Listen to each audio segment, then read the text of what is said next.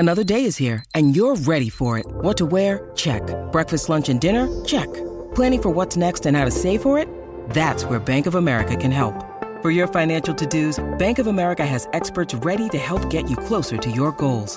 Get started at one of our local financial centers or 24/7 in our mobile banking app. Find a location near you at bankofamerica.com/talktous. What would you like the power to do?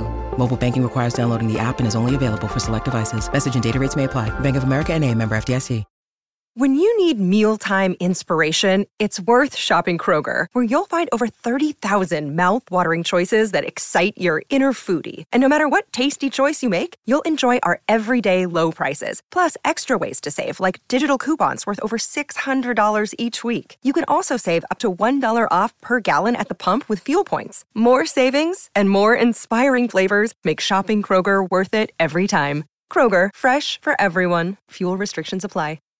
Here we go. Jake and Josh are here to analyze the game they love for the team they love. This is another Dolphins podcast. Here's your host, Jake Mendel and Josh Houtz.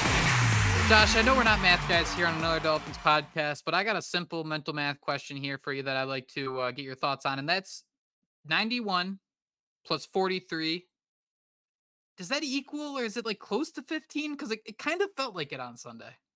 Yeah, I mean, we already put Jalen Phillips in the Ring of Honor, so I don't know that we'll say anybody can replace him, but if anybody can come pretty close, I think it's the combination of Emmanuel Ogbah and Andrew Van Ginkel. I mean, Andrew Van Ginkel has been playing out of his mind. I think earlier in the year we talked about it when Jalen Phillips was out. We kind of even said, we don't really need Jalen Phillips right now because of how good Andrew Van Ginkel looked. And, we saw it in this game with him getting more snaps. He did get, 46 snaps in this one, 5 tackles, 2 quarterback hits. He had that interception, which he read that play, man. He's watching the film and he saw that thing. He sniffed that thing out. Ogbah only played 16 snaps, but he still had that sack. And I feel like every time Ogbah's out there, he's kind of getting a sack. So do those two numbers add up? I mean, if we're sitting here and saying mathematically speaking, absolutely not. But when you're looking at the players on the field,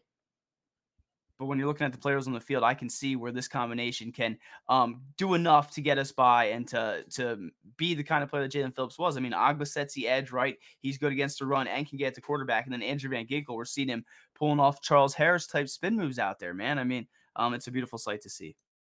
We are recording this on December 4th, 4:43 p.m. And Joshua Houtz, I just got a tweet that it just lit up my face, and I would love to get your thoughts. However, the reason it lit off my face, it is not good news that caused it. Jerome Baker suffered a brutal, what it looked like knee injury on Sunday against Washington. It looked like Brandon Jones kind of fell into him as they were trying to stop Curtis Samuel. I think it was going into the end zone. Jerome Baker tweeted out that he will not be gone as long as you expect. But Joshua Hout's instant reaction, Adam Schefter is reporting that former 49ers first-round pick Reuben Foster is working out for the Miami Dolphins. It goes back to all the wide receivers. We now get the linebackers that you've been craving. How does it feel? I'm in shock. I'm sitting here. The first thing I'm thinking of is how I got to go find that George Bush meme where they're like whispering in his ear and be like, the Dolphins got Reuben Foster. I mean, I feel like he can be that guy that can come in and, be a difference maker in the run game. Don't know how much he has left in the tank, but Mike McDaniel spent some time with him there in San Francisco. We've all been clamoring for him. I know I was at that draft sitting there after every pick, just hoping and praying and waiting for him to fall to the Dolphins. And then the Dolphins said, we'll take Charles Harris instead, which, I guess you can sit there and flip a coin with that. But so they're working him out, or did they sign? They're just working him out currently, right? Working him out. That'll happen on Wednesday. Will be the workout. I was a little mad Shaq Leonard signed with the Eagles. I was like, that would have been the perfect, but we have no cap money, and we're sitting here talking about how we need to pay everybody, so that would have never happened. But dude, thank you. Every time we're on here, something good happens. At least the Tyreek Hill thing, I'll never forget that. I'll be on my deathbed just remembering Jake's face and how excited we were. Schefter added that Miami linebacker Jerome Baker suffered an MCL injury Sunday and is now considered week to week at this point. David Long led the Dolphins. He had 1 tackle for a loss, 8 total tackles, a quarterback hit. Duke Riley came in relief of Jerome Baker when he left the game. He had 8 tackles. I think he knocked down a pass. No, excuse me. He forced a fumble, I believe it was, that was recovered by Washington. But man, what has it been like these last couple weeks? I mean, the Dolphins have suffered a handful of injuries. Javon Holland didn't play. Hence, Brandon Jones was in the lineup. Jerome Baker left the lineup. We all are still trying to figure out how it sucks how much this team has lost with Jalen Phillips. Like we still don't know how much that's going to limit this team ceiling losing someone that great. It seems like we're not ready to figure that out. I mean, you have guys week after week, Duke Riley. I mean, Andrew Van Ginkel, we're talking about Emmanuel Agba, sack and two quarterback hits. There's a bunch of guys stepping up, ready to make an impact on this defense. Yeah, Duke Riley looked awesome, right? I mean, I think before I said that he was kind of more of a special teams guy. I mean, I don't think he's ever really truly got that opportunity to shine, but I saw him, making some plays, and I pointed to my wife who liked the Eagles. I'm like, there's your boy Duke Riley out there making plays. It seemed like he was waiting on his moment. Obviously, wasn't waiting for what happened with Jerome Baker to, take place. I mean, you got to feel for Jerome Baker. He's playing some of his best football. Brandon Jones hustling just to make a play. And it was just an unfortunate incident, but yeah, man, Duke Riley really stepped up and impressed me late in those games. I think even Channing Tindall got out there a little bit, may have had a tackle. Need to make sure I go out there, and if it's even just one tackle, Jake, I got to make sure I tweet that thing out if it's the only clip I show this week. But I think what you were getting at there is it's just nice to have a team where these aren't some big name players that you're asking to come in and play, but it's the next man up mentality, and they're coming out there and they're doing their job, and it just feels like a different. You hate to be corny, but different culture, right? Like it's a family mentality, and no matter what happens, they're going to step up and, take control of it for their brothers. Like we saw with Agba, pointing at his, doing the 1-5 for Jalen Phillips. I mean, this team loves each other. So I'm intrigued to see what Duke Riley can do, but definitely need to bring some more depth in there as well.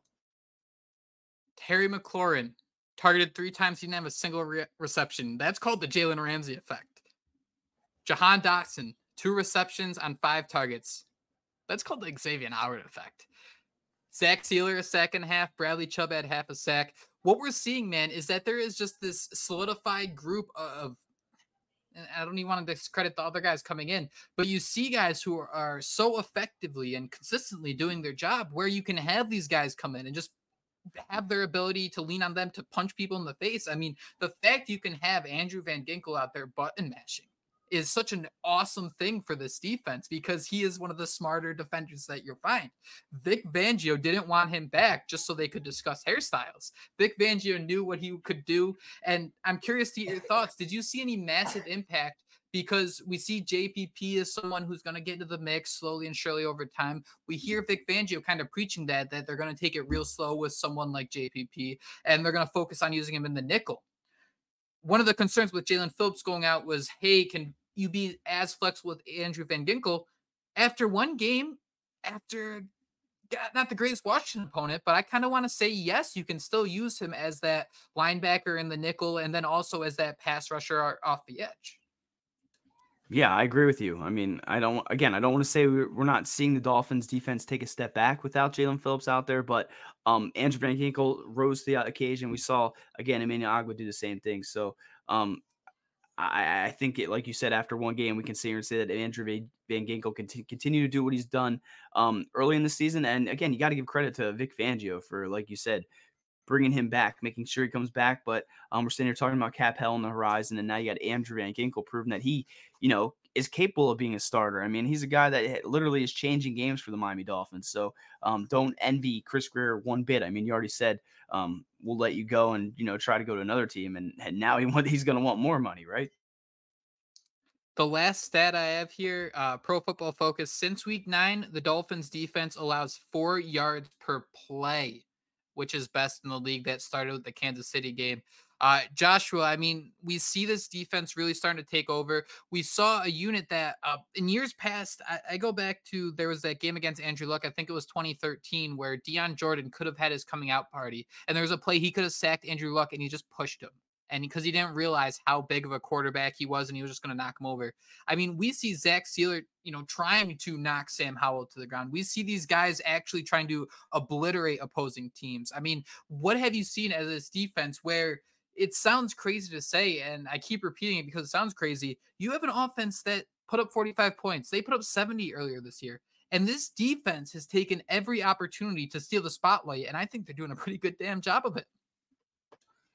Yeah, man. I mean, I'm glad you brought up Zach Sealer because I had to make sure we gave him his flowers because it just seemed like on every play, he's relentless. And, you ask what it has to do with, right? For him, it has to be him wrestling alligators and things like that. I mean, this guy literally plays football like a man that wrestles alligators. I mean, he was all over the field. You can see why the Dolphins locked him up. I mean, everyone is doing their thing and playing their role, and you just have to love how it's all starting to come together. Bradley Chubb had a half sack in this game.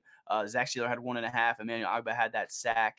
And they held Sam Howell to what? The lowest passing yards. He was coming into this. He was leading the league. I think he had 120 passing yards in total.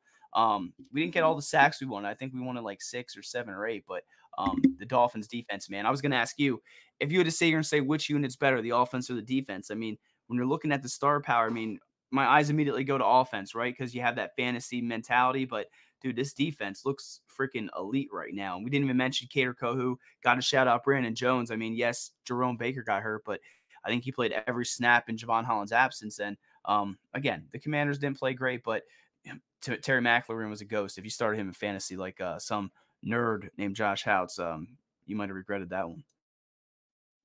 Overall, an excellent performance from the Miami Dolphins. They went to Washington and nothing caught them off guard. I mean, this is a defensive front in Washington that didn't have a sack last week. The same was true this week. We saw from, I think, the opening drive where Tua wanted to get the ball out of his hand quick. And then he realized there was nobody around him, which I thought was pretty funny, where you saw him throughout the game realize, oh, I have more time in the pocket. I can really let plays develop. And it took him 3 plays to realize I can just launch one to Tyreek and they're not going to be ready for this, for him to go up and catch that football. I mean, Josh, we kind of hit the nail on the head here a little bit, not necessarily in the, hey, we're geniuses, Washington sucks and Miami is good. But you look at, Washington allowing 16 touchdowns from outside of the red zone.